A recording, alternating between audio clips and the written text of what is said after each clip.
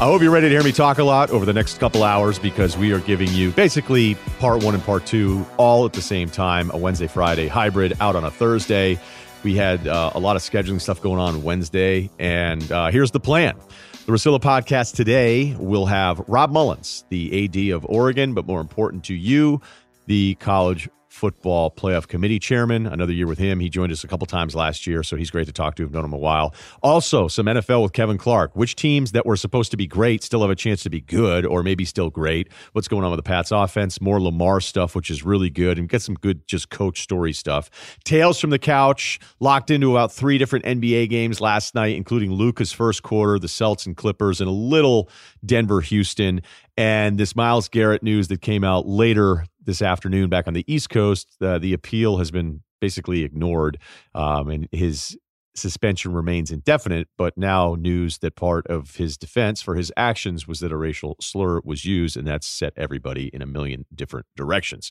So we have a lot planned, probably 2+ hours. Say happy birthday to Kyle. Kyle, we can follow you on Twitter where? Tom Shady 300. Tom Shady 300. Who wouldn't want their daughter to meet a guy whose handle was Tom Shady 300?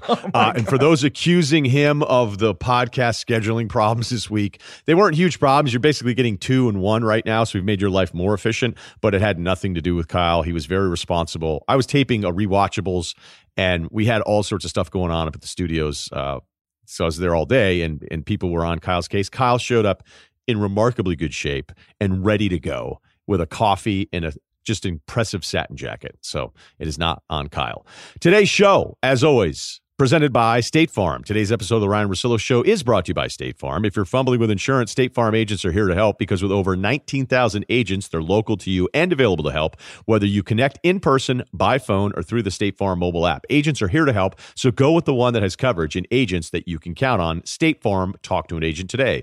Also, want to tell you about our boys at Zorro, because Zorro.com is where you'll find everything you need for businesses of any size and almost any industry. They have tools, equipment, and supplies for everything you need. I'm even thinking about starting some hobbies just to have a little more Zorro in the garage. Whether you need stuff for industries like electrical, plumbing, manufacturing, and more, who doesn't want to pick up plumbing as a hobby? Zorro's got it from brands you know and trust, and Zorro.com offers amazing customer service from real people based in the U.S. Visit Zorro, ZORO.com/dual in all lowercase letters to sign up for the Z-Mail to get 15% off your first order. Let's start with Rob Mullens, again, the athletic director at Oregon, and somebody who's been on the podcast before, and currently the College Football Playoff Committee chairman. Let's start at the top here, Rob. We got LSU jumping over Ohio State a couple weeks ago. They stay up there now. It feels like, that's really going to be the debate and how this all finishes out. How much separation is the room between those two teams? Obviously we've looked at them very closely each of the last 3 weeks, and as you mentioned, made a change between the first ranking and the second ranking. 2 great teams, right? LSU with those 3 wins over CFP top 25 teams, Florida, Auburn, Alabama. So when you watch that offense, it's something special. And then when you see Ohio State, you see a complete team, both offensively and defensively, and they have been incredibly consistent in each of their games, and they've got some quality wins as well. So 2 great teams.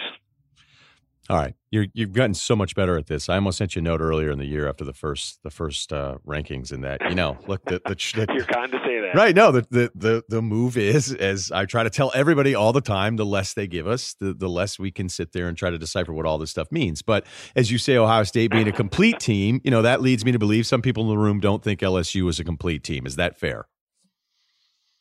No, I think what we're saying there is, obviously LSU's offense is very good, but, Ohio State, when you look at it statistically and you watch the games, they've done it on both sides of the ball for sure. So, they're 2 really great teams. And when you get to this level, there isn't that much separation from what you see. The difference for the committee has been, and yes, there's lots of debate, so there's plenty of disagreement around this. The difference is the LSU's 3 wins over CFP top 25 teams. Does anyone ever say, yes, I know what the LSU defensive stats are, but maybe it's this at play, and then that's just shot down because the numbers have gotten consistently worse the last 3 weeks? How does that debate? I know you can't put names on. I'm not asking for that, but I'd love to know more detail of just the intimacy of what that debate truly is, like Yeah. the different opinions on what a team may or may not be.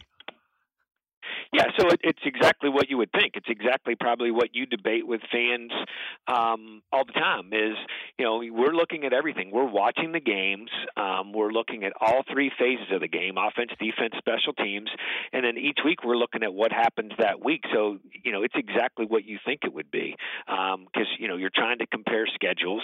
When there's not common opponents, you're trying to look at, what you see. You're also looking at the data. I mean, when you look at Ohio State's data from an offensive and defensive standpoint, they got a lot of 1s, 2s, and 3s in their rankings. Do you think the resumes are similar then?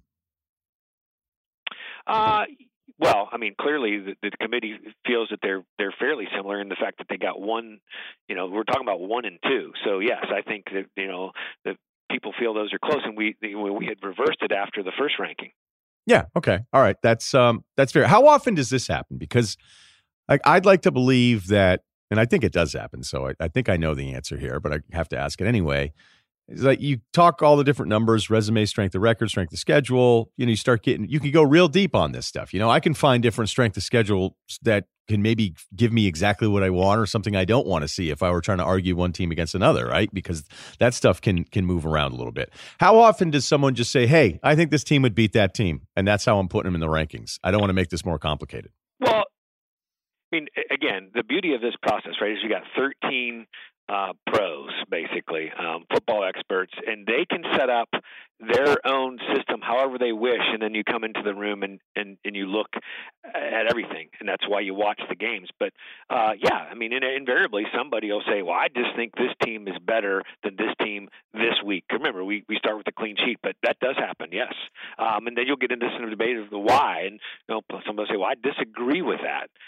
Here's what I think. And then in the end, after all the debate, you put it to a vote. So is that what's happening with Alabama then? What specific? I mean, I think what you're seeing with what the committee sees in Alabama is, again, a team who's had some convincing wins, but they haven't played the schedule strength that some others have, but still, the teams that they have played, they've been dominant against, and they've played, their only losses to a team that we have number one. Right.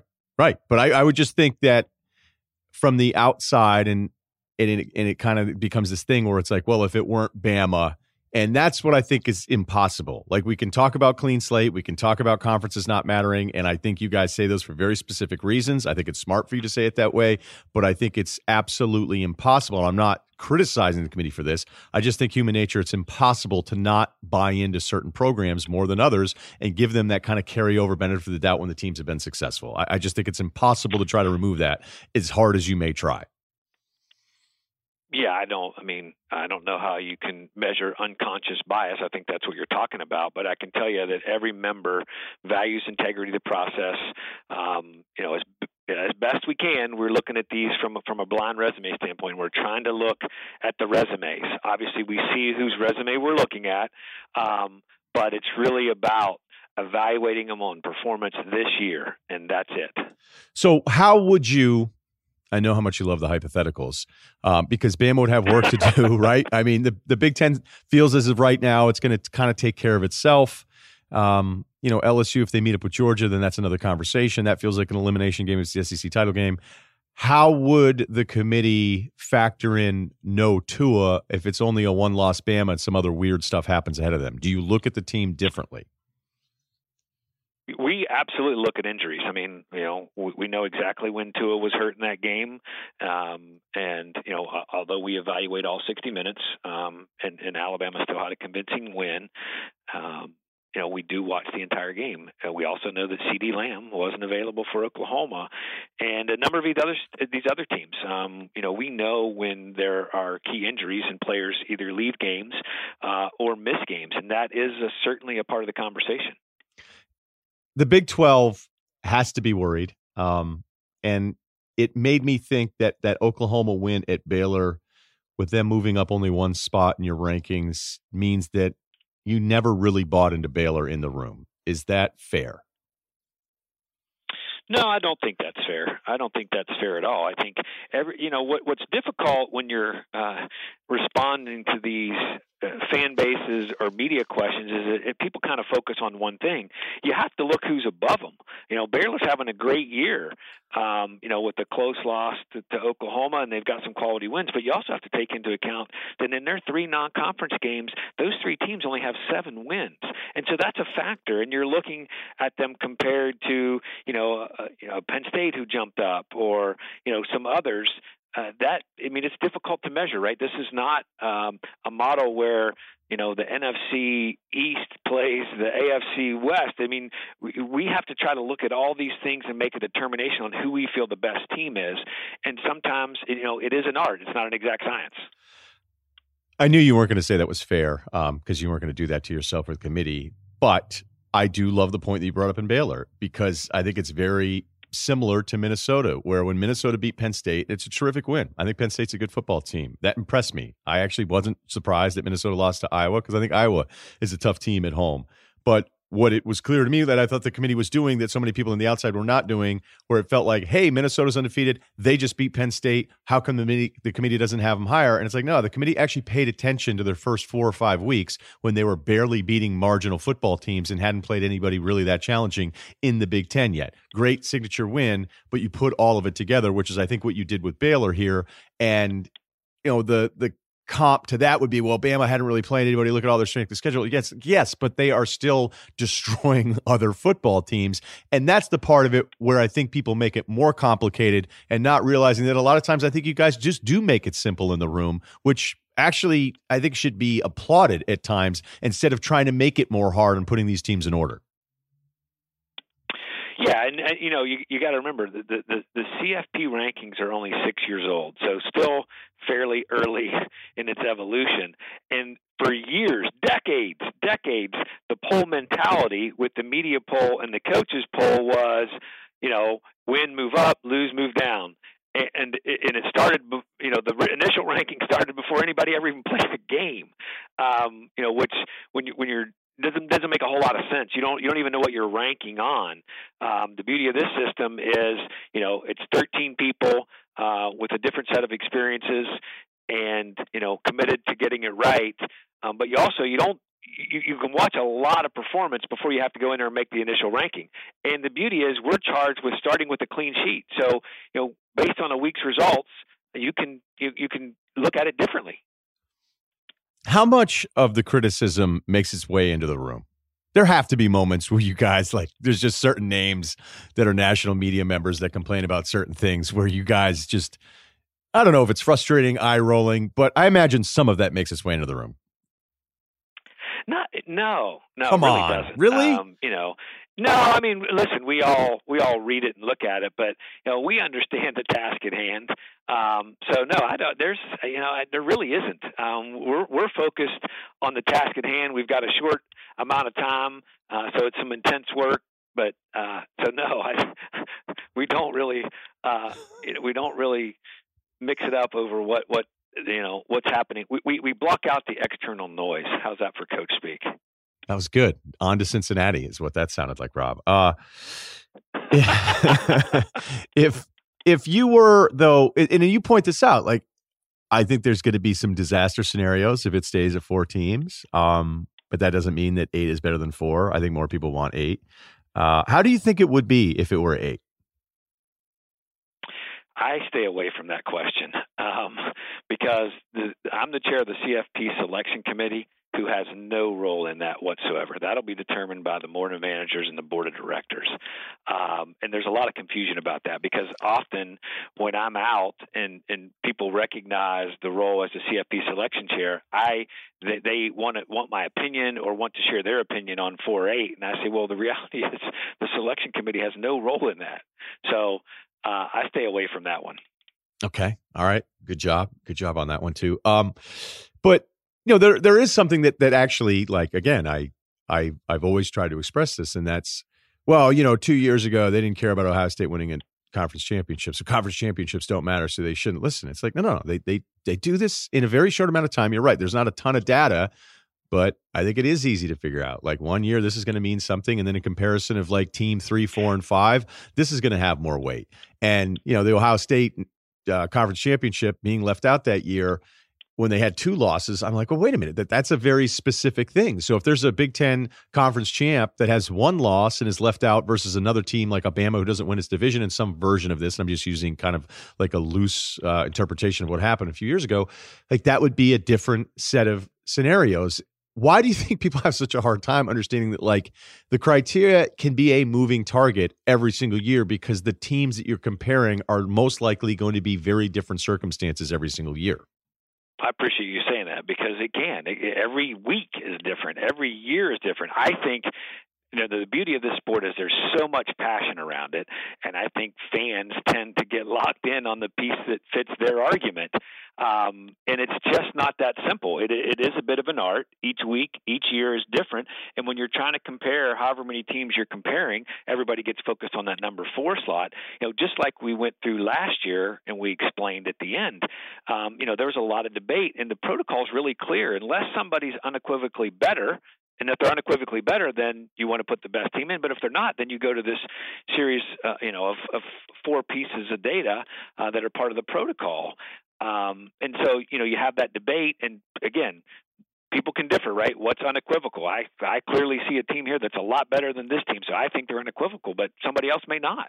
When we look at the Pac-12, you have them positioned behind Bama, but you have them ahead of the Big 12 teams. I know that the media uses this a lot, and you'll even reference it. Hey, they have this many top 25 wins, this kind of stuff. But like USC jumping into the top 25 this year. And when I watch USC this year, I go, that's a good football team. Like they could get some good teams some weeks. They're not going to have a great record this year, but you can't sit there and say like, oh, hey, this is some walkover team. And I feel that I think it's actually harder to find those teams that are in the middle, maybe the second and third tiers that may not have this great record, but you know what? Like they could probably beat some good teams. But when you have a USC jump into your own playoff rankings into the top 25, does that all of a sudden make you guys look at Utah differently because it technically adds to their resume? Or do we overstate that when, team 28 and 29 could still be thought of in that same group as a team that breaks into the top 25? You nailed it. I mean, we're looking at a pool of more than 25 teams, and yes, we do. Wins over top 25 is noted, but the committee knew long before USC went into 23 what kind of team it was, and we know that there's good teams that are not in the top 25, and so we see that, and that's the part that is hard to convey to the public is when we're comparing teams, we're seeing full resumes. So when we're comparing, we can compare up to 4 teams at a time. We're looking at 4 teams on a board all together, and we see the results from first game through the 10th or 11th game. Then we see their data, and we see it all lined up, and we're comparing it all there on the screen, and that's part of the conversation. We're all looking at the same thing and saying, well, look at that win. Look at that. They've got no wins over teams above 500, but we'll look at them. They got these 2 wins. So you are really getting into a granular level. So we know who the good teams are, teams with winning records, and some of those may not be in the top 25. So what's the separation between Oregon and Utah then? And I know, look, maybe you're going to have to tell me because then I obviously have the follow-up Oregon question here. Maybe I should start with that because you're the AD there. What happens? I know kind of what happens, but can you explain in greater detail on how that works and you having to leave the room? Sure, and this is not the first year this has happened. This has happened every year. So, when they put together the protocol, if you have an association, since I work at Oregon, when Oregon's on the board being discussed, I'm recused from the room, so I'm not in the room. And when they're in a pool for voting, we vote these in pools of 3. So we vote for 1 through 3, then 4 through 6. If they're in the pool to be considered, I can't even vote on them. On my computer screen, Oregon is blacked out. I can't even click on it for anything to put them in the pool to vote for them. So when Oregon is on the board being discussed, I'm recused from the room. And when I come back into the room, they share with me what was discussed and what the decision were. Just like when Dan Radakovich was on the committee from Clemson, and Gene Smith was on from Ohio State, and Joe Castiglione from Oklahoma's had to do it. This is not new. I think people are just now beginning to pay attention to it because I'm the chair and the spokesperson. Yeah, right. I mean, it really is. I mean, other people have had to leave the room. So you can't come back into the room after the fact and see Oregon somewhere and then argue against what their decision was? Cannot. So for example, specifically this week, when I walked back into the room, I saw that Georgia was 4, Alabama 5, Oregon was 6, and so that's done, and we're moving on to 7 through 9. But could you argue against Utah in theory? So when Oregon is in there, yes. I mean, I do not have to recuse myself when Utah's being discussed, unless they're in the pool that Oregon's in. So, Utah would have been in the pool for 4, 5, the ranking of 4, 5, and 6. So I would not have heard some of that. But when I come back into the room and we're discussing ranking 7 through 9, I'm a part of the conversation. And that's a really important distinction there, is that you're arguing for against a team that's already separated essentially from your tiers, right? That's how you pull them together. Yeah, so you have pools of 6. So there's 6 teams in the original pool to vote for 1 through 3. So you debate 6 teams, you rank 1 through 3. Then you put 3 more teams in the pool, so you have 6 teams that you debate, and you rank 4 through 6, so forth and so on. Okay, all right. Yeah, because I just think it's the fascination I've always had with this, and I'm just lucky enough that I've gotten to talk to all you guys and know you a little bit. Is just I just don't think it's as devious behind that door as so many people want to believe it is. No, it happens. It's happened every year, I believe. Every year, people have been recused. Every member has a recusal because all of us are, either professors or we get some coaches still get tickets, and so they're recused for those places. So everybody has recusals. I still wonder if anybody will ever write the book that'd be like, oh, so-and-so was brutal to deal with every week. This guy. Well, I don't think there's any material there for a book. I don't think. Come on. Somebody over the last few years had to have been really difficult. Really, I think everybody, really cares about the game, understands the process, really is committed to the integrity because of its importance not only to the sport, but to all of college athletics. So I don't think there's anything to be written there. Do you think, all right, I have 2 more things here. Is it fun though? Is it because there's a lot of pressure on you, and then you unveil it on ESPN and it's a big national thing and you're going to see all this stuff, and then you go out there and you're very concise, very efficient. I'm so proud of you as somebody who has this responsibility, and yet you're just unwavering. The longer you talk, the more we can try to pick the stuff apart, as I said at the top. And like when I watched you this year, I'm like, my gosh, he's so good at this now. Not that you were bad before, but you're just seasoned. You're a vet. Is it fun, or do you guys get nervous? It's fun. I think absolutely every member would say how much fun it is, how much they enjoy the work. It's intense, particularly over a 6-week period of time. But anybody in our industry would raise their hand. You can talk to any former members, who speak, about it after they're done, about how much they enjoyed it, how much, they liked contributing to the game. People love the opportunity, and who wouldn't? Yes, I get a little nervous about the TV piece and what questions Reese is going to ask me. But by and large, that's just a small piece of it. I really do enjoy it. Yeah, Reese is really good at it too. Reese will make me think every now and then where I'll be like, oh, you know what? Like that was, I would hope I would have thought of that in the moment. And I think he's terrific at it. All right, final one. If you had to rank Jeff Long, Kirby Hocutt, and yourself seed-wise, could you do 1 through 3 seeding as far as who's been the best committee chair, or would you have to recuse yourself from that as well? I would have to recuse myself from that question. I do appreciate the fact you'd all get to go, right? Watch Jeff and Kirby. I wasn't first, and I got to serve for 2 years under Kirby with Jeff on the committee. So I have a huge advantage of having those 2 guys go first, and they both were really, really good at it, and both have been great resources. So I would recuse myself from that question. But I had a distinct advantage of watching them do it. Well, look, man, I really do think you're one of the best ADs in the country, so your success is not a surprise, and I always appreciate the time. So hopefully we'll catch up soon, all right? Well, I appreciate you having me. I love what you do, and I appreciate the friendship. All right. Awesome, man. We'll talk at the end. If you can come on in the final rankings when it really matters and see how mad everybody is. All right. I'm ready to go. I just need you to defend me. And now it's time for the State Farm Safe Bet of the Week. The Seattle Seahawks at Philadelphia, you can count on. But hold on, Philadelphia. Bonus safe bet. I think after the Seahawks win this game, I would not rule out the Eagles making a run at this. And we'll break this all down. Now, we all know that Seattle is arguably one of the best teams in the NFC.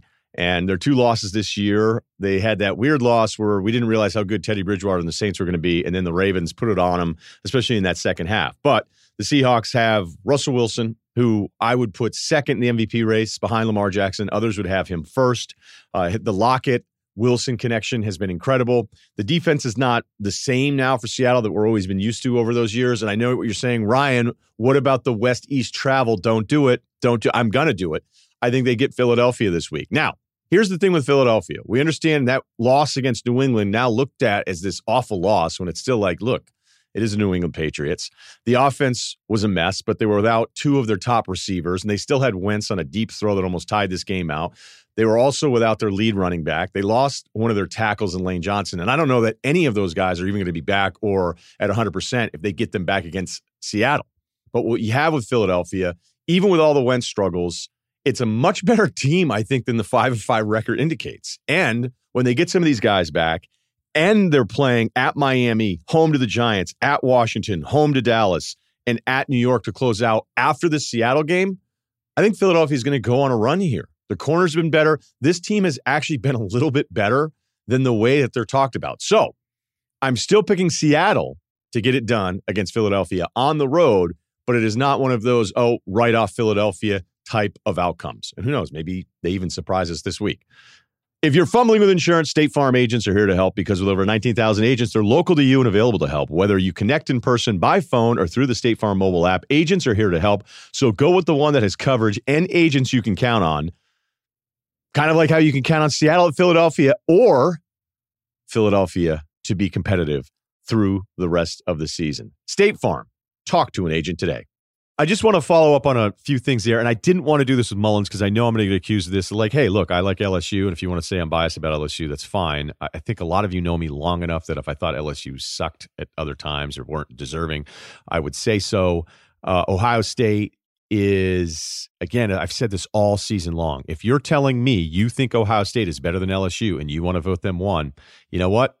I can't tell you you're wrong. And I think I'd even lean picking Ohio State against LSU right now because my defensive stance for LSU has been, you know what, the numbers actually aren't as bad as the surrounding discussion. And I just don't want to use the word narrative because narrative and straw man and okay boomer are becoming my 3 least favorite things.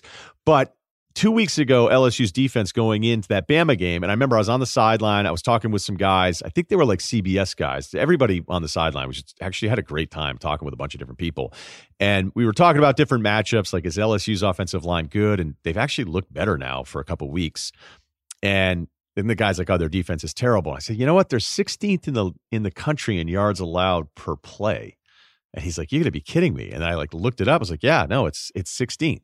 And then they have the Bama game, and it drops down to 25th, which still wasn't nearly as bad as everybody was making it out to be. They got gashed by Ole Miss, gashed, and now they're 51st. So if you're telling me, like I used to have this thing where I could go, and you've heard it before, well, the Texas game got weird at the end, and they were up 1 million on Vandy. Yeah, they were up 31-7 on Ole Miss. So if it were just a straight-up shootout where it's 35-34, and back and forth the whole time, I think that looks worse. But statistically, these are what the numbers are in LSU's defense. So if you want to tell me Ohio State's the more complete team, which I think the committee's kind of wanting to tell us, even though you just can't I don't know how you put anyone ahead of LSU based on beating Texas, who, yes, I know is losing games now, but I don't think it's a terrible, it's not like, oh, whatever, that's not an impressive win to go in Austin and beat them, especially at the beginning of the year. The Auburn and Florida wins, and then to go into Tuscaloosa. Going into Tuscaloosa is a really good win, okay? If Ohio State fans went into Tuscaloosa, I have a hard time believing that Ohio State fans would be like, yeah, we went down to Bama and beat them for the first time. They lost there in 5 years, but whatever, not a huge deal. Bama's defense isn't really as good. By the way, Bama's defensive yards allowed per game right now, not being 1 or 2, is 18th, so it's not like it's atrocious. So that kind of leads me to the Bama thing. Because two of SEC's most wanted, Danny Cannell and Joel Klatt, who every week put out their playoff rankings. And look, Danny's a friend, and I watch Joel every weekend and think he's great, but those guys just don't like the SEC. It's painfully obvious, and anybody would say that they don't. I mean, I don't. They're more than welcome to come on and say they aren't, but I mean, I listen and I see all the content, because before, when Ohio State was ahead of LSU for Klatt, it was what? It was their strength of record. It was their strength of resume. Well, right now, strength of record, LSU's won after the Bama win, and their strength of schedule is higher than Ohio State's, when before LSU's strength of schedule was dragged down because of a ridiculous non-conference, that Northwest Louisiana game that I was always referencing. It was just absolutely dragging it down. And now that they've kind of put together this stretch where they're beating Power 5 teams, and again, Bama at their place, they've jumped ahead of Ohio State. But Klatt, when he came out with those rankings, had Ohio State and Clemson ahead of LSU after he was arguing strength of schedule. Cannell is even more out of his mind because he's been arguing against Bama because they haven't played anybody. Look, Clemson is an absolute scoring differential tear right now. It's like a plus 300, I think, in their last 5 games. It's nuts. That conference stinks. They're terrible. The ACC they're setting precedents to have, I think it's back-to-back weeks, only one team ranked as a Power 5 conference. Usually it just becomes kind of cyclical from 16, 17 on to 25. So Cannell, who was arguing against Bama's schedule the whole time, now mysteriously has Ohio State and Clemson ahead of LSU. So, I mean, this is not hating. I like both guys, but this is your content, and I'm only reacting to it. So, as I've stated every single week, if you think Ohio State's better, that's okay. But if you're telling me one week this is your argument and then you don't really follow it, I can't argue LSU's defense anymore. It's just not the same. But the other thing that Cannell had after Bama lost, because I cannot imagine he was like, I don't need to watch Cinemax tonight. Bama lost, and I get to tweet about it. He was like, hey, I hope the committee holds Bama to the same standard that they held Oklahoma to, because Bama gave up 46 points in their loss to LSU. Again, this was his tweet that night in Tuscaloosa, on fire. And he was like, years ago when Oklahoma had lost to Texas, giving up 48 points, there were questions about their defense. Well, there were questions about their defense because Oklahoma was 95th in the country in yards allowed per play.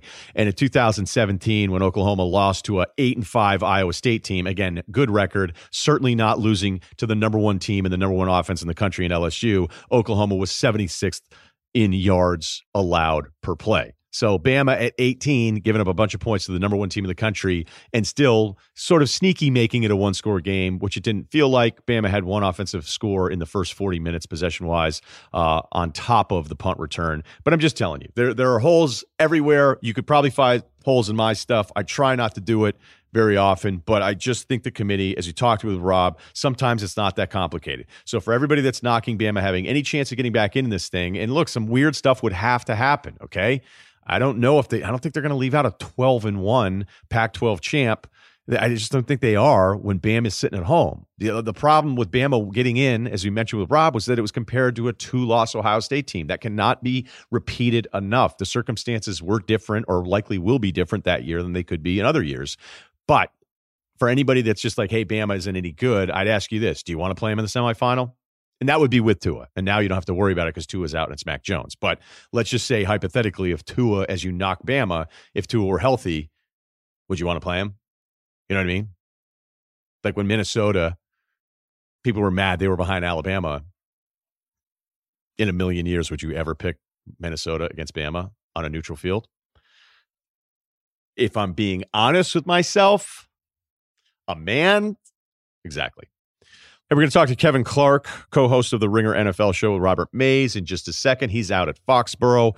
But first, I want to tell you about my friends over at DraftKings. These guys get it. They've launched an online sportsbook created by sports fans for sports fans. Here's real good news. If you live in Pennsylvania, it's now available for you in your state. And trust me, DraftKings is hard at work bringing their sportsbook app, which happens to be America's top-rated sportsbook app, everywhere. The DraftKings Sportsbook app has it all. Over-unders, player props, in-game betting, and special odd boosts every day for the biggest games. This isn't some offshore operation like other gambling sites. It's a legitimate sportsbook based right here in the U.S., so you can rest assured that your funds are totally secure. DraftKings, the leader in daily fantasy sports, has brought their expertise to legal sports betting. Get in on the action wherever, whenever, in the Keystone State. Download the top-rated DraftKings Sportsbook app right now and use the code Russillo, Russillo, when you sign up. For a limited time, all new and existing users can get a deposit bonus up to $500. That's code Russillo, RUSSILLO, to get a deposit bonus up to $500. Only at DraftKings Sportsbook. Must be 21 or older. Pennsylvania only. Restrictions apply. See DraftKings.com for details. Deposit bonus requires 25-time playthrough. Gambling problem? Call 1-800-GAMBLER. You're in New England, outside of Gillette. Makes my heart warm. This Pats offense, we knew they were a defensive team. We know they have a hard time getting guys on the outside, separation. We know their design. But the Philadelphia game just looked like it was this thing where you're like, okay, I'm going to finish this race, but it's going to hurt. It's not going to be fun. I'm not going to look great on camera. What do you make of where this Patriots offense is headed? Well, I think that Josh McDaniels, Tom Brady, Bill Belichick, they've earned the benefit of the doubt. I assume they will figure something out. I just don't know where their edge is right now. Because one of the things that Bill Belichick, Josh McDaniels are so good at, they find just where they're good at and they hammer it over and over again. Maybe it's the no-huddle offense. I talked to a couple of people here in New England. I think maybe there's an edge there. Just, they're better conditioned than most teams. They have run the no-huddle before. Tom Brady is that kind of quarterback. I think in 2012, they almost broke the record for most plays ever run because they were doing the no huddle so much. So I think that maybe there's an advantage there. I think that weirdly, we don't talk enough about the James Devlin injury changing the identity of this team, because I think there was a case to be made. They could have done a lot more power football and throwing out of it. I think they've lost that element a little bit. Andrew Cowan had a pretty good piece today about just how, modern NFL right now is you run out of the spread formations and you pass out of the heavy formations. And the Patriots aren't doing that. They're running 3 receiver sets and running what I would consider a pretty standard offense. And I think that you can do a lot more than the Patriots are doing right now. I just think with this receiver core, it's a work in progress. I still think, remember, they lost Antonio Brown and they're still paying him $5 million. That was going to, from a football standpoint, that was supposed to solve a lot of their problems. It didn't work. And so I think that they have a month to figure it out. And I think people have PTSD from counting Belichick and Brady out in the past, especially offensively. And so I just think no one wants to do it. And I'm not going to be the one to do it. Are you excited to ask Brady more about his social media habits on liking posts from Antonio Brown? Yeah, so he was that was a thing yesterday. Bill Belichick was also asked about it. I did not ask about that. No, I did not ask about that. But Bill Belichick was asked about it. Brady was asked about it. There were a lot of Patriots who liked that post. And I think that I think that people just reflexively like Instagram posts. I think that one of the differences between Twitter and Instagram, tell your wife that, is that when I am going through Twitter and I'm about to like something, I think about it in 20 different ways. How could this be perceived? Is this problematic? And on Instagram, I'm just smashing the like button on everything. It's like, oh, this guy's at a Weezer concert. I'm smashing that like button. So I think that it's Instagram is just conducive to mindless likes. Okay. All right. I guess that's past. But what's the dumbest? Do you have a dumb Belichick question moment, or where I could see him liking you more because I know how much time you put into it, but it doesn't. No one's ever shooting 100% with that guy. Yeah. So the first time I ever met Bill Belichick, I was doing a story about the offensive boom, and one of the NFL guys had told me that the numbers in the NFL scoring boom. And one of the NFL guys from the league office was like, consistent, on a scale basis, the passing boom isn't much different from what it was in the 1950s. And so I asked a question about the 1950s and Paul Brown to Bill Belichick. I don't even remember. I was 26 years old. I don't remember how I answered the question or asked the question. And Belichick kind of looked at me and was like, I don't really know what you're talking about. And that was probably the correct way to go about the question I was asking. And then I tried to, as he was leaving the room, I tried to get his attention to explain further what I was trying to say. And he didn't really know me, and he didn't care to hear my explanation, which is 100% he was in the right on. And then a couple of Patriots executives who had seen the whole interaction and knew me because I had introduced myself were watching this, and I turned around and they were laughing at me in the nicest way possible. And they said it was kind of like looking at someone trying to ride a bull. I was just trying to stay with Belichick to explain it, and he was walking really fast. And he eventually just outpaced me, and I had to give up. And that's my stupid Belichick story, but I've improved since then. I'm going to go ahead and tell you what you did, because I have done it, and I'm still capable of doing it every now and then, is that you knew it was Belichick, you're younger, you're like, how can I set myself apart? How can I ask something really smart here? And then you're like, now all of a sudden I'm asking him about the growth in passing numbers in the 50s, and he's not that old. So, yeah, no, that's good. A historian, but probably, not at that point. I've done it too, where you're like, hey, I noticed on your fourth quarter clutch timings, out of timeouts, you guys are minus 12, but only on the West and the guy's like, dude, what are you talking about? And the question isn't even about the answer. So, hey, that's all right. We all get better. Lamar got a lot better this year. I know there were certain arguments that he was really good last year. Whatever it is, he was not this last year. It's incredible. And even though I thought there were moments where defenses were doing some different things that were going to challenge him, which would make sense still as a young quarterback, he keeps everybody in check, basically. Like, okay, you want to start doing some of these things? Well, fine, then I'm just going to run all over you again.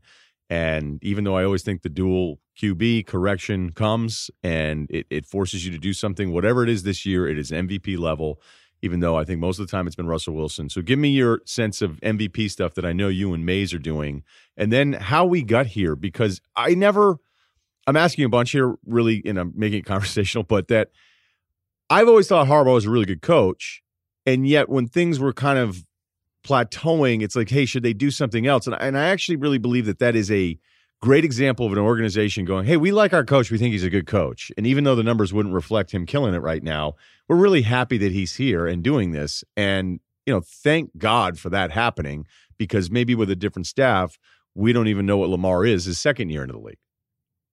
Yeah. And so I think that people are talking a lot about the play calling, and that is 100% correct. The play calling has been great, but this is also a personnel triumph too. Like the offensive line, those guys are bullies. And, Hollywood Brown is really good. Mark Andrews is really good. Ozzie Newsome in his last draft picked Mark Andrews, Lamar Jackson, and Orlando Brown. I mean, those are three of the backbones of what this team looks like right now. So this is not only, okay, Greg Roman, John Harbaugh, they're creative, but this is also, they just have the players to do this. They have the offensive line to do it. I think that the pistol formation is perfect for Lamar. I think that the way that they've built this offense, where they can show so many different they can run so many plays out of the same looks. And I think that's, Chris Long talked about this, about, how many bad position coaches there are in the NFL. And, good coaching is the exception, not the rule. And I think that when we talk about things like, okay, they run, a heavy backfield, but then they can run, a million different plays out of that. That's not all that common in the NFL, even though it should be, even though it's probably easy to do. And so, I think that you pair Lamar Jackson's inability to be tackled, essentially, with the fact that you cannot make adjustments to him pre-snap because you have no idea where it's going to go. You have no idea if they're going to run up the gut, if he's going to keep it, or they're going to pass. There's a great article on Pro Football Focus this week about how they're dropping back to pass more, and that's helping Lamar Jackson for a number of reasons. One, again, is that it's really hard to make those defensive adjustments. And two, is that they're just avoiding third downs now. They're in the top 5 of just avoiding third downs by getting first downs on first and second down. And so I think that this is all working together in a really brilliant way. I think that they have the players to do it. Mark Ingram was an inspired signing. I didn't know about that signing at the beginning. Gus Edwards, the heavy backfield. I just really like everything they've done. This is not necessarily all the play calling. It's not necessarily all of Lamar's talent. It's Ozzie Newsome. It's Eric DeCosta. It's John Harbaugh, Greg Roman, and Lamar Jackson. This is one of the best team building performances of the decade. Yeah, it really is. And I worried about the outside guys, and Hollywood Brown hasn't even been there the whole season, and I still don't think they have great depth on the outside. But these tight ends, I mean, Andrews was a baller at Oklahoma. He's a big, athletic matchup problem who made plays. I think he was even a quarterback in high school too, which usually, those guys, I'll double check that as we're talking about it. But I just remember all his recruiting stuff and going, this guy's nuts. So it's worked. And, I'm happy because anybody that's ever got any time around Lamar Jackson, it's just so impressive. I remember interviewing him that first year before he won the Heisman. And there's just this realness, but not that fake humble shit that everybody does on Instagram, where it's like, look at all these things I'm bragging about, but then hashtag stay humble. Like, to me, Lamar has always been the real deal with that stuff. And I think that's the kind of thing where guys in the locker room, knowing how jealous people can get when there's 50 of them, that's the kind of stuff where guys want to play really hard for that guy. And I think he's showing that very early on in his career, that he's the all-time teammate type of dude. Yeah, there's an anecdote that floats around Baltimore. I think it's been reported about how Lamar had heard that Peyton Manning knew everybody in the building's name, and that was a big thing for Peyton and a lot of elite quarterbacks. And so Lamar made it a point to learn everybody's name in the building. I mean, everybody's name. And so I think that's the kind of thing where he understands what it takes to be an elite quarterback on the field. But I also think there's just sort of a face of the franchise thing that all elite quarterbacks have to do. And I think he is prepared for that as well. So I agree with you. I mean, he's a great guy. Everybody just adores him inside that building. And the whole thing is just really coming together right now. I mean, this guy is a legitimate NFL superstar, and I think he will be for a long time, both again, on the field and off the field. All right. Andrews played wide receiver in Arizona in high school, so I don't know where that quarterback thing came from. So I just wanted to go ahead and double check that. Okay.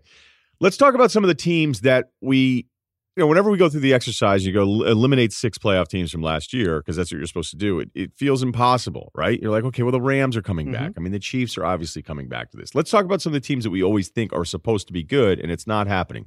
The Rams, we know the problems of the offensive line. Barnwell had that incredible stat about Goff over his last full season of games, that his QBR and some of the other numbers would put him at literally the bottom of the league, which then makes you go, what are we looking at here with Goff? Like, what is he really as a guy to go from MVP candidate to, is he actually one of the worst starters in the NFL? And that seem to be extremes. So where are you with the Rams and trying to salvage what felt like another season of taking a step forward that has not, like, even when they were 3-0, people could tell something's wrong with this team? Yeah, the weirdest part right now is that everybody was talking about the 6-1 defense that teams could employ on the Rams and kind of stop them, take away the running game. Well, teams aren't necessarily having to run the 6-1 now to beat the Rams. The word is out on some of these tendencies, and I haven't seen enough adjustments from Sean McVay. I mean, this is teams essentially in the back half of last year started ignoring jet motion. There's so much window dressing in the McVay offense, and essentially teams adjusted to it by ignoring it. And I think that was one of those things that wasn't talked about enough, and it's really helped. I think Matt Patricia went a long way in doing that, and obviously Bill Belichick showed that, and then you pair ignoring the jet motion with a couple of other things, and all of a sudden you score 3 points in the Super Bowl. I've been really disappointed with the offensive line, as we talked about. I mean, it just shows you look, I think that we have underrated offensive lines in this era because there was so much quick passing and so much, we can game plan the offensive line out of it. And eventually people started to talk about offensive lines that they didn't matter. Well, look at Lamar Jackson and how good he is behind that offensive line. And, look at Carson Wentz and the difference between when Lane Johnson's playing and when he's not playing. And then look at the Rams this year. They've taken a huge step back, and now they don't have the running game. They don't have the push. They don't have the angles. I mean, so many of the McVay offensive principles were based upon stretching the defense to its limits, and they can't stretch them at all right now. I've just been really disappointed in just his ability to become, right now it looks like Chip Kelly, dude. It looks like he had a couple of great ideas and wasn't able to build on them. I have enough faith in Sean McVay that he will be able to come up with something else. He basically completely adjusted his personnel, was running a lot more heavy against the Bears on Sunday. But right now, I just think that they're out of ideas and they got to go back to the drawing board, because this at this point looks broken, and they are all in on this team. They don't have the picks going forward. They traded 2 first-round picks for Jalen Ramsey. This team is not fixed right now, and it's up to Sean McVay to come up with something new. And all the money that they've spent and have to spend to keep the Ramsey thing. And something I've just mentioned before is they are not afraid to just throw the money around at a handful of guys, and that's what they're going to have on the books. So I don't know why the roster without the draft picks and without cap space is automatically going to get a lot better. And especially when you have to go out and buy offensive linemen that you think are good enough to improve, because those dudes are so expensive. Like, NBA players, I always joke about how much they make in free agency just because whoever's good usually just doesn't come up. and then you have a million teams hoping to get a guy who's overpaid. Like, hey, we hope we get to pay this guy $120 million, even though he's not worth it, because the alternatives are so much worse. And with offensive linemen right now, there are contracts where I think a lot of people are like, are you kidding me? It's like, well, okay, but he's actually proven. Instead of me maybe taking a second rounder who we know within 6 months is not going to work out. Can you add a little bit more depth on what the 6'1" defensive alignment is and how teams I'm not telling you I'm even remotely some expert on it, but just to counter some of the spread stuff that we thought maybe was out of control, like indefensible. And it feels like, hey, wait a minute, did defenses figure some thinking? It's like, did this actually become cyclical again? And that defenses did figure some things out? Because that seems to be part of it. Yeah, so a couple of things. So basically it's 4 linemen, then 2 linebackers, and then 1 behind them, okay? And it's funny to me because I don't trust NFL coaches on anything at this point because I have just had too many conversations with them where they've just been wrong. Like I will try if the smartest coach in the NFL tells me something, I obviously do not talk to Bill Belichick, but if he told me something, I would believe Bill Belichick, right? But the run-of-the-mill coach is typically pretty wrong when we talk about schemes and where the sport is going. But a lot of the coaches I talk to in training camp and in OTAs or whatever, they were laughing at the cyclical part of it because what McVay and even Kyle Shanahan, even though he's having a lot of success, what they employ, it's really, pretty old stuff. It's play action. It's Mike Shanahan stuff. And they have adjusted to this in the past. And so old-fashioned defensive coaches were a lot more skeptical that McVay's offense could continue to work than maybe I thought. And I actually didn't believe them, and they seem to be on the right track. As Matt Bowen said this the other day, teams are just looking for crossers off of play action with Goff, and I think that this is just a predictable offense right now. And so what the 6-1 does is it takes away the run game, which everything is predicated on. You pair that with Gurley being, I guess he's not load managed, but he obviously is being load managed, or he's just bad now. It's taken away the outside zone against the Bears. The Rams just did not play the outside zone hardly at all, and so the 6-1 it is in a kind of classic NFL way. It was tweaked and built upon. Really, it was Patricia and then Fangio and then Belichick used it. But then I think the Belichick innovation was putting Jonathan Jones on the speed on the basically putting him at safety and having him on the speed or cornerback and having him guard the speed of the Rams and take that away. And so right now the book is out on McVay and he's got to write a new one. That was an excellent, excellent breakdown. What's the wrongest Mr. Coach Wrong has been? You don't have to give me a name, obviously, but I'm too fascinated with this where, there was a lot of NBA stuff as this offensive explosion happened where I'll talk to a guy and he'll be like, whatever. And you're like, okay. Or everyone's just going to take even more threes. And so, just because a guy has the gig doesn't mean he's always right. But do you have one that always stands out where it was somebody saying, oh, no, this is what's going to happen? And it was like the wrongest thing ever? Well, the worst ever was when I was a young reporter, around when I talked to Bill Belichick for the first time. And I talked to a scout from the NFC West team who swore up and down that Richard Sherman sucked. He was just like, no, Richard Sherman has talked his way into fame. He's not good. He's below average. And so I was so young. You probably had this too. It's like anybody who was insidery and would talk to me, I just reflexively believed. And so for like half a season, I was like, oh my God, Richard Sherman isn't very good. And then of course they won the Super Bowl and Richard Sherman is really, really good. I would say there was a lot of awful Lamar Jackson opinions. And I would also say that about Carson Wentz, quite frankly, because a lot of coaches and scouts are just unusually obsessed with mechanics. Like they're like a golf swing teacher. And if they find what they perceive as a hitch, that will spread around and it will become, it's almost like the Mark Twain quote, right? Like a lie gets half around the world while the truth gets its pants on. If there's a doubt that scouts and coaches have, it spreads so quickly and the groupthink is so pervasive that I think that it's it's amazing how many guys were telling me that Lamar Jackson couldn't pass at the NFL level. And there were a lot of people, I mean, this was written late in Wentz's rookie year, where there were a lot of people who thought that Wentz had, kind of vaguely similar mechanical issues where he was not going to age well or figure it out. And both of those things were completely wrong. I think that most of the time when coaches or scouts are wrong, it's usually because they had one bad experience and they extrapolate it over every single player to ever come after them. The Lamar stuff, though, I mean, I was probably part of that group, but then when I'd see a Andy Benoit or a Daniel Jeremiah or a McShay write up something about the intermediate throws that he wasn't being pressed to do anything and he would just miss them, I'm like, that's a problem because that's where a lot of these guys live. And it hasn't been an issue at all this year. And even though Kansas City made him throw underneath, and I thought, oh, here we go. Here's what teams are going to do.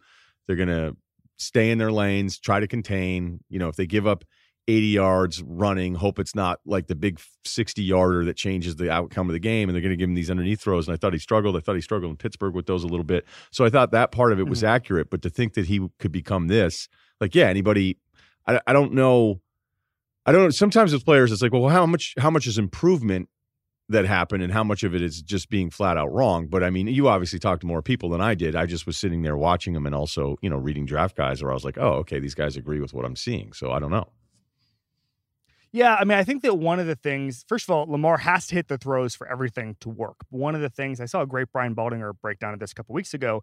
One of the things they're doing to create space for him is setting up plays. I think they went 3 times to Hollywood Brown, and then they faked to him on the 4th play, and they hit Mark Andrews for a touchdown on the 4th play. And I think that their ability to play head games, because defenses are already chasing their own tails against Lamar Jackson, they're already spinning around, and the ability for them to play off of defense's tendencies it's been really impressive to watch. It's part of the joy of watching the Greg Roman offense this year. And so I think the thing we have to keep in mind is that there can be all the great offensive schemes in the world, but Lamar is hitting throws. He's not hitting all of them. He still throws some inaccurate throws. He still throws, when you look at the PFF numbers, sort of off-target passes, they're still higher than you want them to be, but he's still hitting enough throws for defenses to have to respect that part of it. Yeah, and with the way they're running the football, like the whole thing, I mean, it's kind of back to the Goff point. When they get that thing running, Goff is different. Goff is just different. But you can't run play action for 60 plays when nobody can run the football. So. Well, I mean, also, I think you can. I think you just have to hit the passes. I mean, some of these decisions he's making are terrible. I mean, I think you can do play action, put a little bit of stress in the defense, all this stuff. But I just think you have to be a better quarterback than Jared Goff is right now. That's the problem. I do feel like it's going to be 2023 and Gurley's going to have 11 carries for 65 yards. And Monday morning, it's going to be like, you know what? He looked crisp on those 11 carries though, and I mean, he's back.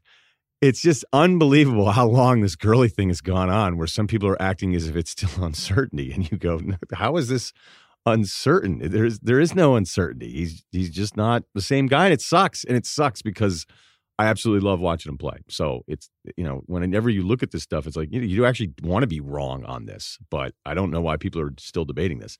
The Wentz one is funny because, it's North Dakota State. He plays 7 games his senior year. He's older for a prospect. And you think you're moving up for this guy. Like, this is the kind of thing where you go, you're going to get fired immediately if this doesn't work out. If he were playing at SC or he were coming out of Michigan and he was the top guy, it would just be more acceptable. It's kind of like my old Porzingis, Karl Anthony Towns debate. And granted, now Towns has surpassed Porzingis, but it's like if you had him close, you take Towns because Porzingis gets you fired quicker. And Wentz was the guy that I think gets fired quicker. And that's maybe part of the problem there. And, look, if we stay with another team that we thought was going to be good this year in Philadelphia, we know the offensive weapons that Wentz is missing, 2 receivers, his running back, maybe 2 of his tackles, certainly Lane Johnson right now. Is Wentz somebody that we're enamored with the arm and ignore just the decision-making? Like, are we so blinded by his MVP flirting season that we're not being critical enough of the times where it's like, man, you're trying to make these plays happen that are the big play every time, and it's actually screwing up your offense more. And it's great that you're capable of doing this. You're in this rare class of guys, maybe 5 guys that can make some of these plays with the arm talent. But it's at least something I'm asking myself more when I watch him going, am I just reading the same stuff, still in love with that year? Am I making excuses for him being better than Dak Prescott when reality tells us he hasn't been that guy this year again? Yeah, I don't think he's better than Dak Prescott. I think that for the foreseeable future, the 2016 debate is over. It's Dak. I think that he's much better than Goff. I will say that, Wentz. And I think that you see how much, that back of the end zone drop by Aguilar is all you need to know about how much his receivers have let him down. I saw a stat the other day that Michael Thomas has more receptions this year than the Philadelphia Eagles. Like, that's a problem. And you start to think about just, the drop percentage is really, really high. By the way, so is Dak's. Dak's at almost 5% for his drops. And it's not just, I know Aguilar has been memed, but there's a lot of guys who are dropping passes on the Eagles. And I don't know. How much does history change if, the word came out that Amari Cooper almost went to the Eagles? There was an offer on the board. I think it may have been a 2nd-round pick for Amari Cooper to go to the Eagles last year, obviously. And you wonder how much history would have changed if Amari Cooper could have made Carson Wentz look like an elite passer as he did with Dak last year. I think Dak has taken a huge step forward and can look like an elite passer on his own. But I think that Howie Roseman is such a good GM, and he finds value everywhere. And he, got Alshon Jeffrey for almost nothing, tried him out and then signed him to an extension, right? He finds these guys, and this is just a rare example of him not supporting Carson Wentz in any meaningful way. He just needs more on the receiving core, and Howie just hasn't gotten it to him. And so I'm with you. Carson Wentz at this point is not the quarterback I maybe expected him to be. I think that he's not reached the MVP levels again. I don't know what that is, but I also know that it's not entirely his fault. Okay, that seems fair. And if he has a 2020 where he's back in the race and everything looks good and they're healthier and they have a better roster, maybe this thing is still TBD. But it's just something, I just make myself, you know how you feel like a certain way about a player and you go, okay, watch him as if you hate him. And Yep. now what do you see? All right, one more thing before I let you go, because I know you're busy, man. Kansas City, another one of those teams you're like, okay, well, they're obviously still going to make the playoffs. And Mahomes, although some raw numbers will tell you he isn't as good, he's saying, hey, he's playing even better, which makes sense. And it's weird in this world with Mahomes where it feels like, wait a minute, this is actually only like his 2nd year. We don't have two full seasons from this guy. Like, feels like he's been around forever. It's just the impact that he's had. DVOA still loves Kansas City. They're the 2nd best offense behind Dallas by their metrics. Their defense is higher than I think anybody would think at 12. And they're behind New England, Baltimore as the 3rd best team. And I don't know how much you put into DVOA, but I like it better than some of the raw stuff. Is Kansas City still a really good team? Yes, they are, because I think that when you have Patrick Mahomes, you have the capability to play like an elite team. I think there's obviously still some health concerns, but I think that, we forget, first of all, that Andy Reid is still the coach and he's a really good coach. And I also think that this defense, when you have that many new faces, I think defenses take a while to get going. I think you have the Honey Badger. Rashad Fenton came up really, really nicely on Monday night. I was, surprised by that. I think that defenses now have gotten to a point, we've seen this with the Belichick teams, we've seen this with Pete Carroll over the last decade, kind of post-CBA, is that you can peak in December. I remember, I don't know if I've ever told this story in this pod, but I remember I got a call from a GM 2 Septembers ago because I went on a pod and I said a defense sucked. And the GM called me and I thought he was going to yell at me. And he said, no, I want to educate you, because, and in a very nice way. And he said, it takes so long for defenses to gel now because there's, not full training camp, no tackling in OTAs, all this stuff, that really it is such a work in progress until Thanksgiving that if you say a defense really stinks, you might be wrong sometimes. And I'm not saying, that the Chiefs are going to end up being the Patriots here. But what I am saying is you can always withhold judgment on defenses until later in the season. And I think that, we needed Steve Spagnuolo to be better than Bob Sutton. I think in a lot of ways he is as a defensive coordinator, but there's also just, there's still huge problems in that defense. So I think they have the capability to still be an elite team. I think the problem is they're not going to have home field in the AFC Championship game. The Patriots are really freaking good. The Ravens are really freaking good. And I just think that the problem is not whether or not they are a really good team. The problem is there's just a lot of good teams in the AFC. Hey, Kevin, let us know where we can get the pod with you and Mace. Yeah, Ringer NFL show. Posting later today, Robert Mays and I are going to do some MVP talk about Dallas and New England, which is the internet traffic game of the year. It'll be really fun. It'll post later today on the Ringer NFL show feed. All right, sounds good. Okay, we're going to get to Tales from the Couch here in just a minute. But first, this word from ButcherBox. When it comes to meat, quality matters, but not everyone has convenient access to high-quality meat. Luckily, there's ButcherBox. By the way, mine just showed up. The steak tips are incredible. I've got chicken for days. If I had friends, we would cook bacon together and we would enjoy it. I just don't, when you're low on the friend total, you just don't know how much bacon you can cook. But maybe I'm just going to go for it. I just have bacon around. Just start snacking on it. I remember there was some kind of like fitness thing. It was actually the Lakers, and a trainer used to just keep little bags of cooked bacon and would give the guys cooked bacon after they're done working out. I'm surprised that didn't help in free agency more with the Lakers back in the years. Look that up. I actually believe that's true. I may have to on the outro on this one, Kyle. I don't want to spread any lies. Every month, ButcherBox ships a curated selection of high-quality meat right to your home. Each box is packed fresh, shipped frozen, vacuum sealed, and contains 9 to 11 pounds of meat, which is enough for 24 individual meals. Plus, all meat is free of antibiotics and added hormones. It's the way meat should be. You get the highest quality meat around for just $6 a meal, and they even have free shipping within the continental U.S. I mean, gosh, think about how great that deal is. Right now, you can get 2 pounds of ground beef and 2 packs of bacon absolutely free, plus $20 off your first box. So just do this. Just order one. I mean, look, order 1 million of them, but how could you not do that? Free ground beef, free bacon, $20 off the first box. Just get involved. See how it feels. You'll be like, you know what? My life has picked up since ButcherBox. I don't know if they're going to be mad if I said just try that, because they want you to keep doing more and more. But I'm saying, like, if you're one of those guys that doesn't listen to the ads and then doesn't do stuff that helps support the podcast, just do that part. And guaranteed, you're probably going to be like, you know what? I want a second box. Just go to butcherbox.com/duel, DUAL. Use the promo code DUEL at checkout. That's butcherbox.com duel, or use promo code DUEL at checkout. Tales from the Couch. I think we got to start with Luka. We just had Cerruti on not 2 weeks ago, and I was kind of like, man, Giannis, then Luka to start your franchise. And I think what happens too is because Luka's so young, you start thinking, okay, 10 years out, that's the bet that I'm making when I go ahead and take somebody like Luka. And you go, okay, well, sort of. But to me, it's still almost more like a 5-year thing, because so many different things could change. You could say that I'm being nitpicky about the whole thing, and maybe I am.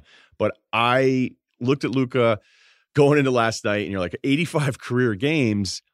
And Twitter's losing its mind because of what he's doing to the Golden State Warriors. And I'll run through, honestly, I just have the first quarter stuff because that's all you really need. And I can be stubborn. I'm not going to say I can be. I am stubborn. I am stubborn when it is a thing where it is, okay, this person's the best player in his sport, or this is somebody who's now top 5. And you go, well, stats can tell us that person is playing at a top 5 level, but it doesn't always mean that, like, in the grand scheme of things, like, these are the 5 guys. And now with Luka, I don't know what you do with him, because it almost feels like any cap you're putting on it could be too low. Like, maybe I'm wrong. Like, if Simmons is saying, hey, Luka is the first guy you'd start a franchise with right now, I mean, it still sounds crazy to say out loud after a year and not a month in his career, but maybe it's the right answer. Maybe I should be, but I always feel like whenever you're less stubborn is when you actually start making those mistakes, because, we were on Anthony Davis as the franchise building piece, so I still think is in the conversation. And I know the counter is going to be injuries, but like I pointed out, if it wasn't for last year's debacle, he would have played almost like 3 full seasons in load management terms, by the way. I look at Anthony Davis and be like, what, would I really want Luka over him right now? Okay, maybe, would I want him over Giannis? Like, that seems insane. But like, even in the beginning of the Giannis thing, when everybody was starting to love him because it was so impressive from a physical standpoint, if you watch those full games, I'm talking like 3 years ago, Giannis, there are moments where you go, okay, but what is he? And then he just got better and better and better, like Pascal Siakam, where you go, I mean, who saw him going from last year, 2 years ago to last year, and then you think, okay, well, what's the next level? Now he looks like a freaking superstar. And I I ask myself sometimes, and I'm like, okay, well, should you have seen these things?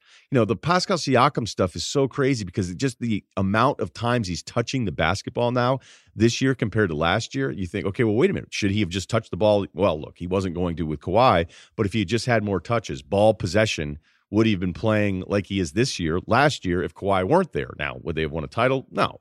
But that's what happens with younger players is that we talk ourselves into what the impossible can be when usually that impossible doesn't exist.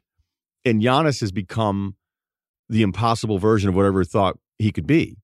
There are other players, and I'm not knocking Devin Booker here because he's having a good year, but like in the beginning of the Devin Booker thing, you're like, well, what could he be? What could he be? And then what happens is, and it'll happen to Giannis, if Giannis has like an early exit from the playoffs, which could happen because the depth of the East, at least right now, feels a hell of a lot deeper than it did, in September and October when we're trying to project this stuff. If Giannis were to have some kind of early exit out of the playoffs, what would happen? Like, well, wait a minute, if this guy's MVP or back-to-back MVP, what are we really talking about? Can he carry a basketball team? What happened? They had that 2-0 lead last year, and then they blow it. So who is he really? And that's what we do. And I want to do a longer form thing on the timeline of an NBA player, but the beginning, the impressionable nature that we all have from the outside, hoping that it could be different, hoping somebody could be the next LeBron and all these things. But Luka is doing crazy stuff. And it's hard to be tempered with anything watching him. So, look, last night, he went into the game coming off a 42, 12, and 11 rebound triple-double. It's the first Dallas 40-point triple-double in team history. He's now ahead of LeBron in triple-doubles this year. And at times, look, triple-doubles can be a little overrated, but when I think it was the LeBron triple-double is what it was coined when it was 30, 10, and 10. So, last year's raw numbers, 28, 8, and 6, 43% and 33% from three on 7 attempts per game from outside. This year, the raw numbers, 30, 10.5 boards, 10.5 assists. It's the assist number first. I apologize. 9.5 boards, 49% from the floor, 33-ish% from three on 9 attempts. The PER, which I know is almost becoming an OK Boomer thing. And by the way, the OK Boomer tweets suck. They're just not funny. And everybody does them now with anything that I do because Long said it to me once and now people won't stop doing it. His PER was 19.5. This year it's 32.5. And the usage rate went from 31% last year to 38%. And I'm going to get into the usage a little bit later. There was moments last night where it was unbelievably easy.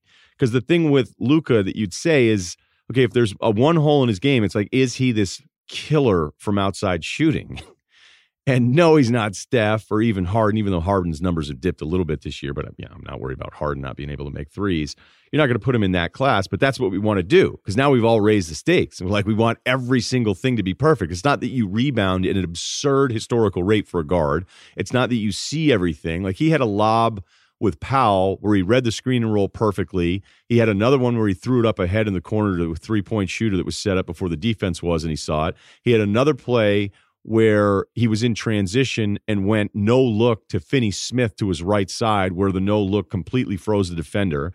He's got that Nash thing going on where when Nash used to drive, it was my favorite thing to watch. Steve Nash would drive and defenses just didn't know what to do. And they were always worried about the pass that people would just be jumping out of his way. And now you have guys that don't know if they should jump at him, jump away from him, come off of the outside shooters to give help. Like Willie Cauley-Stein had a moment where he didn't want to come off of Porzingis when Luka had a wide open layup because he still wasn't sure. Now that may have been Willie Cauley-Stein and a lifeless Golden State team, which at times has looked at least like they're trying, but that team is really bad and they're historically bad defensively. And it's all going to make sense because it's a bunch of role players. And, I tweeted out last night that Sam Hinkie said, hey, I kind of like this group. This would be a Hinkie by design roster. And with Golden State, it's only the aftermath of multiple injuries and hoping to be competitive. And now they're not going to be competitive. And they were lifeless last night. Alec Burks at one point had a three hit in his face. He just early in the game was like, this is ridiculous. So Luka goes for 22, 5, and 5 in the first quarter. And you're just sitting there going anything's possible maybe with this guy. He's got this Kawhi shoulder frame and he's bigger than Kawhi. Where Kawhi can dribble into you, you're in front of him, you don't know really what to do because it's almost like that imaginary girls lacrosse bubble. I don't even know if they have that anymore. But that's how Kawhi is able to get away with everything he is because you can't get as close to him as you can with other guys. And it's the same thing with Luka. Luka understands the pacing of his dribble, when to speed you up, when to slow you down. And I did compare him to Harden coming out of the draft. So this was never a, hey, I don't like Luka. I just pushed back on, could we really be watching the best player in the NBA? And on top of this all, the Mavs are a 5 seed, okay? They're a 5 seed. So it's not like Luka's doing this and, oh, hey, by the way, it's really impressive. The numbers are sick, but they're 2-10. No, that's not the case. So this is open-minded Luka for the rest of the season. I'm going to look at it that way. I'm going to try not to be stubborn. And it's not knocking the game. It's going, are we really looking at somebody who could be considered the best player in the NBA by the end of his second season? Is that really possible? And then what happens too, and this is it. It's not, hey, great stats. Oh, hey, you made the playoffs. Just back to the Giannis thing. It is, if you're really one of those special guys, where there's maybe 5 or 6 of them that can carry a franchise, then you need to carry your franchise, and you can't make a ton of excuses about everybody around you. And as good as Carlisle is, and I expect Porzingis to get better because it's been a little rough here in his Dallas run, I don't, look, I still have a hard time believing talent-wise the roster's good enough to take out some of those top 4 teams in the West. But it is so impressive. I don't want to say I'm going to run out of things to say about him because I think he's going to do so many different things that are impressive that we'll still be able to talk about him. But that's where I'm at right now with Luka. Okay. Trying to think if I left out anything there.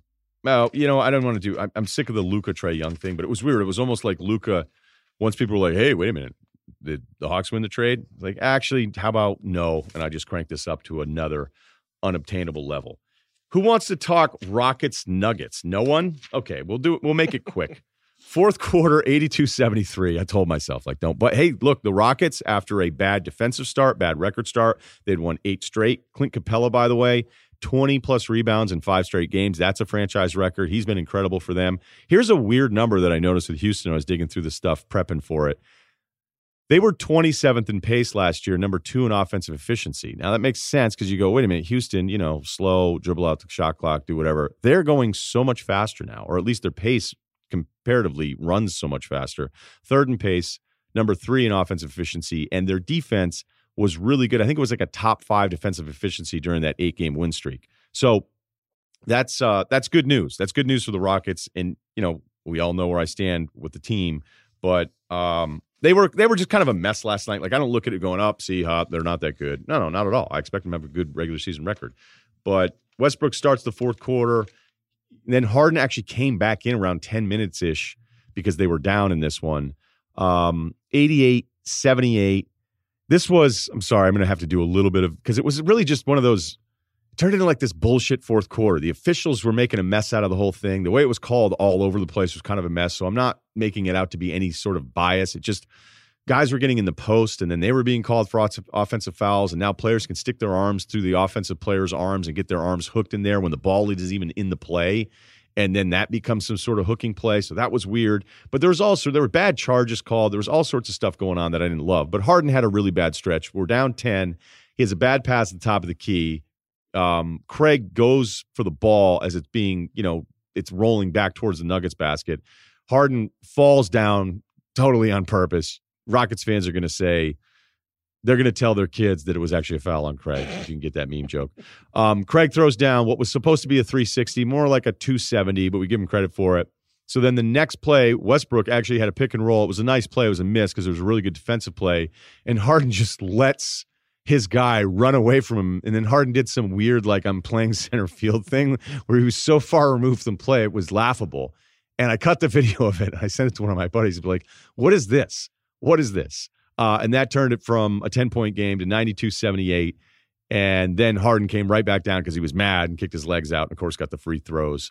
And they challenged it. And I don't know why coaches are challenging any of this stuff. You think the pass interference things are being ignored by refs? The coaching challenge stuff in the NBA, it's like, nah, whatever. We're done with you. I didn't really like Denver's offense much either here. I mean, Denver really just did a better job with Houston. Again, it was just a mucked up fourth quarter. But Denver had these moments where they're getting Jokic on these high screens, really simple stuff, high screens. He gets the switch with the smaller perimeter player. Murray has to play it. And Murray didn't get him the ball. Murray apologized to him once. Murray tried to get him another time. They called a bad offensive foul on Jokic. And there's really not much more that I can, like, I didn't look at this and go, wow, Houston's really scaring me now. Not at all. And, Denver, I still resist that they're going to be better than the Clippers or the Lakers, maybe even Utah. I think they get Houston. I don't know. I know how good the record is. I know what the seeding can be, but I'm going to have to see like longer, prolonged stretches of really, I don't know, buying into Denver as, hey, I have them first. I think Jalen's like the only guy that I ever hear talking them up as much as he does. And if we look at it right now, Denver's 17th in offensive rating. And I know their defensive rating is obviously not off the top of my head. Yeah, I thought they were top 10. They're 8th. So not a ton on that one. Not a huge compliment and certainly not a huge criticism of either team at all. Celtics and Clippers. You didn't get a ticket to this one, Kyle? No, I don't get Clippers tickets anymore. They're too good. Because they're good? Yeah, plus I'm a Knicks guy. I'm not like a Celtics guy. Okay. You're a Knicks guy? Sorry. Right. It sucks for me too. Well, I don't get your fandom, though. Don't tell me you like Duke, but also Notre Dame football. No, dude, I'm from New York. I'm not from Boston. So why do you like the Pats? Because we were in a football house. And I was like paying attention around 2001, 2002. I was like, hey, this guy's pretty good. Hey, you know what? That worked out. I got for a you. jersey from like 04, so I don't, I at least got some creds. I'm going to jump into Clippers Celts. That game was a lot of fun last night. But first, this from Sales Genie. This episode is brought to you by Sales Genie, a product of Info Group. If you're in sales marketing or own your own business, listen up.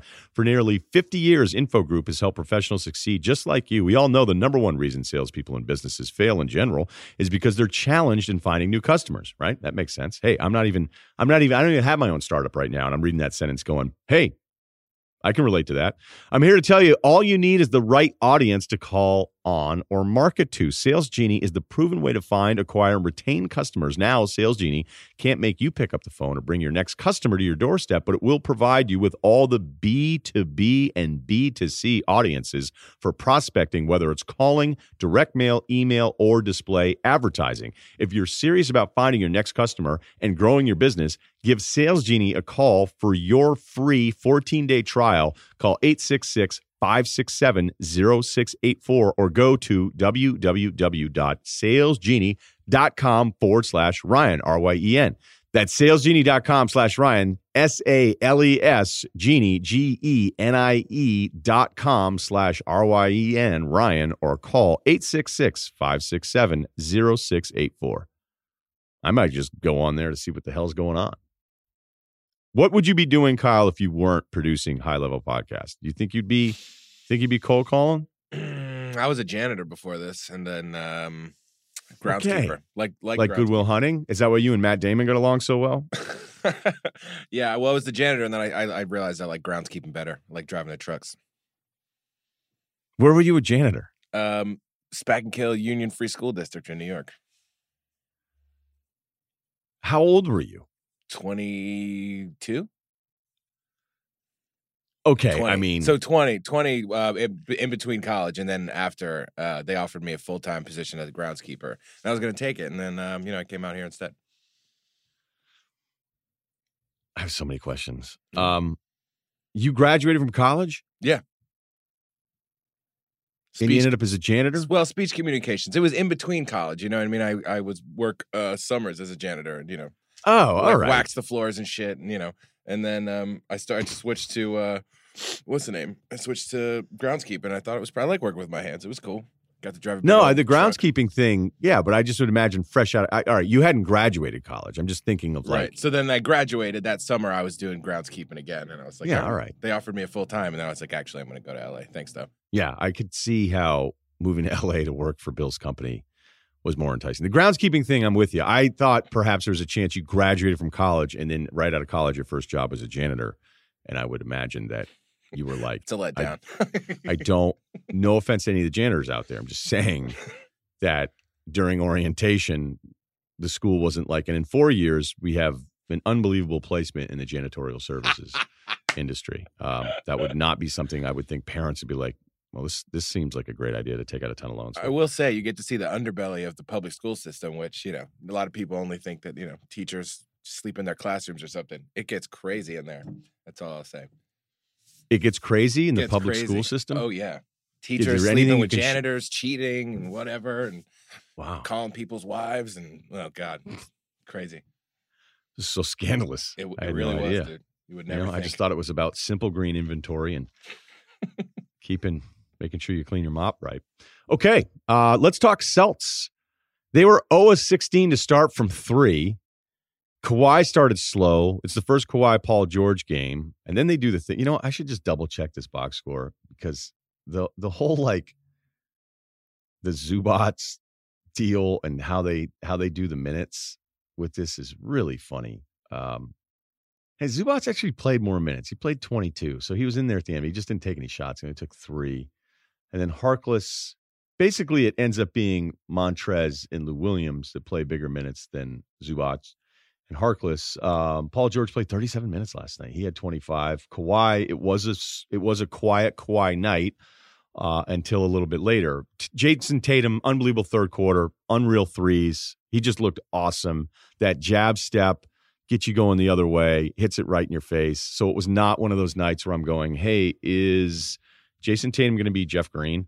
Because I do have those moments where I get nervous about that. The big situation with Boston is going to be a problem. It just is. I mean, Grant Williams hasn't been great, but it's a lot to ask a rookie. Hey, by the way, a rookie that had the ball and made decisions at Tennessee, and that's why he was so good. Like the stuff that made him really good and makes him a smart player, and he shows these flashes of really smart plays. But when you never get to have the ball, and then you're supposed to make an impact as like an undersized guy playing a front line deal, it's not that great. But they did play him with Cantor. Cantor hasn't been playing minutes the last 2 games at all. I don't know if that's just easing him in or if it's Cantor. They played him with Rob Williams at some point. And the Celtics were up here. I mean, they had a lead in the fourth quarter. There was good stuff going on with Tatum. Marcus Smart did not have a good game. We're going to get to that. We did not have a good offensive game. But then the Clippers are just taking threes all over the place. And I looked at it. They're actually not a huge three-point attempt team as far as their totals this year, but they took 45 of them last night. So did the Celtics, by the way. The Clippers are 18th in three-point attempts per game, and they're 18th in percentage from out there, but they couldn't stop taking them last night. So the fourth quarter, you've got Kemba, Wanamaker, Jalen, Grant, and then Williams. And, of course, Wanamaker's out for Tatum. Grant's out for Smart when they go smaller. Williams is out for Tice. And then the Clippers, we already told you their closing group for all of this. I just love what the Clippers have, where if you're building a team, like it's great in theory to say, hey, we want all these interchangeable wings that can shoot, can score, and can defend everybody. The Clippers have the best one in the league, who's the best player in the league. And somebody else in Paul George, no matter how you feel about his ability to be the number one kind of alpha guy, which I just don't think he's built for, he is a top 10 version of the same thing, shoot and defend and switch. So the dribble drive stuff they can do, spacing it out with two top 10 guys, like their guards are going to be Lou Williams and Beverly. And Beverly was unbelievable on the boards last night and just ate up the Celtics. They did a bad job paying attention to Beverly, but it's an effort thing with him. Much like Marcus Smart, there's just certain players that are elite effort players, and you wonder why they're always around everything and they're going to play forever and make good money. It's because they've just decided, like, I'm going to go ahead and be this guy. So I do respect those players a lot, even if at times it kind of drives me crazy. But the Clippers have this dual wing thing where it's really brutal to deal with. And even though I've said at times like, hey, I really like their depth, I don't know if I do love their depth. I just don't know that it's going to matter. I don't know that it's going to matter in the playoffs. I think the one thing you're saying, and I've heard it already, but I mean, it is a good point. If you're doing a Lakers matchup thing, it's who's guarding Anthony Davis. Can Montrez really hang with him and chase him around the whole time? At least Montrez is going to play with the kind of energy needed. But we're talking about a completely different size. So basically you're saying, is there a really active 7-footer that can go chase Anthony Davis all over the place? His name's Giannis, and he's probably not available right now. And Durant's the other one, he's hurt. So not going to happen. You're not going to get that piece that's perfect. But with those wings, whether it's Harkless, Kawhi, George, and I know all of us have made the mistake at looking at like-sized bodies and thinking, okay, well, that guy can guard LeBron for 15 minutes, or he can do this. I did it once with Damari Carroll, and I'm annoyed that I'm even reminding anybody in an audience that at one point I thought like Damari Carroll was like, oh, well, he's long. No, LeBron eats up all those guys because he's LeBron, but if you want to put a bunch of bodies on him, that's a huge plus because that's, we're still talking if it's a peak Kawhi, that's a lot better than anybody's options. And they have a second one, and maybe even, look, I'm not saying Mo Harkless or any of these guys are going to shut LeBron down. So just shut the bleep up and finish the point. All right. So Kawhi, after the slow stretch, hits a big three, then decides to just dunk on everybody. Celtics still up, though. Marcus Smart had a lob that was blocked and went in, so they're up 6. And then it just was a mess for the Celtics there at the end. And a lot of it was the credit to the Clippers defense. Kemba gets swallowed up. They had Paul George on Kemba. They had Beverly on Tatum. Paul George hits Montrez, so it's a 2-point game. Then Smart starts up with this airball stuff. He airballs a 3. And then after the airball, he let Lou Williams run right past him in transition. And then Lou Williams hits a 3. And then it feels like, okay, the game's going to be over. And then Tatum pushed off on Paul George, hit it to tie it at 97. It was a push off. Everything's a freaking push off now all the time. SportsCenter makes you think everybody's getting crossed up because some 23-year-old kid from Syracuse doesn't know the difference between a cross up and an offensive foul. Rant over. I've already done that rant before. But this was about the Clippers defense, and they won it in overtime. And that's the problem. At times, you'll see with Kemba, with Boston, despite that 8-game winning streak, Kemba's going to get beat up sometimes, and it's going to suck. And I think you saw some of that last night. Now, Marcus Smart is kind of the story of this game because I know I've had my problems with him. He now is on this stretch. He had these 2 big air balls. He didn't get back on Lou Williams. And there was another ISO play where he 14 seconds left on the shot clock, and he was on the right side. And I don't know if he was going to initiate anything or if he was just going to go for it. And Stevens like, all right, no offense here, timeout. He's now 7 of 20 last night, 1 of 11 from 3. Game before that, 5 of 12, 3 of 10 from 3. Night before that, 2 of 16, 1 of 8 from 3. But the 4-game stretch before that, he shot it really well. My point with him was always, as great as the Kawhi defensive play is where he goes and throws it off Kawhi, there are just not many players that are willing to make that play in this league. They just don't understand it, and he does all of those things, and it's awesome. But I know the offensive numbers are better. I know the fourth quarter numbers are incredibly efficient. But if you're watching this, loving all of these smart shots, it's like my Westbrook thing. You could just take 5.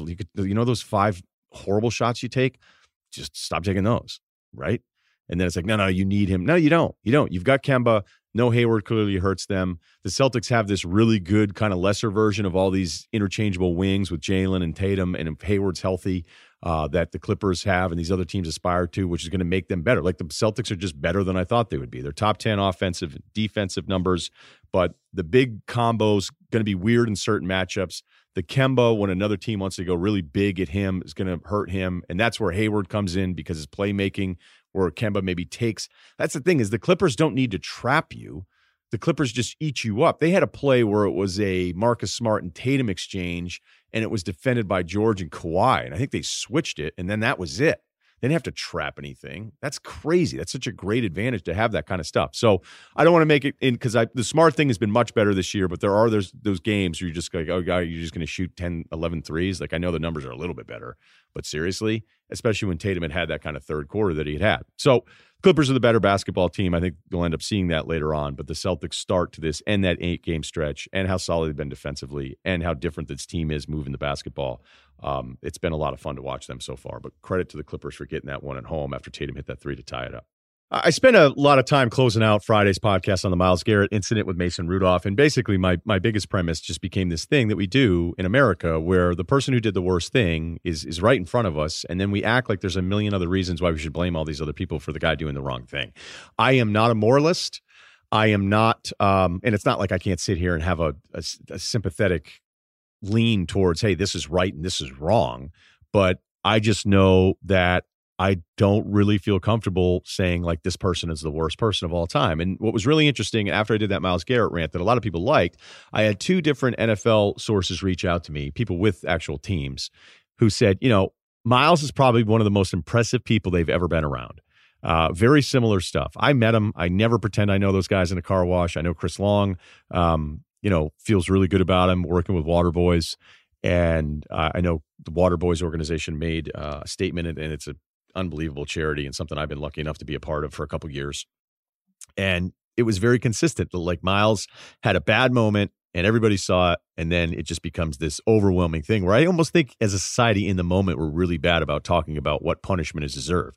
If the NFL had come out and said, hey, he spent for the rest of the year, and that's fine. Okay, if they had said today, where we've lowered the suspension, we've heard his appeal, we've lessened the suspension, I would have probably been okay with that, and that might have not been popular. People that were asking for the suspension to bleed into next year, and that's probably a weird way to phrase it, but I don't know. I just think we do this thing where it's like, oh my gosh, like we want instant death penalty, and then 7 days later, like probation's fine. Now, this is taking a weird turn because part of the appeal was that Mason Rudolph used a racial slur, which is news to all of us a week later.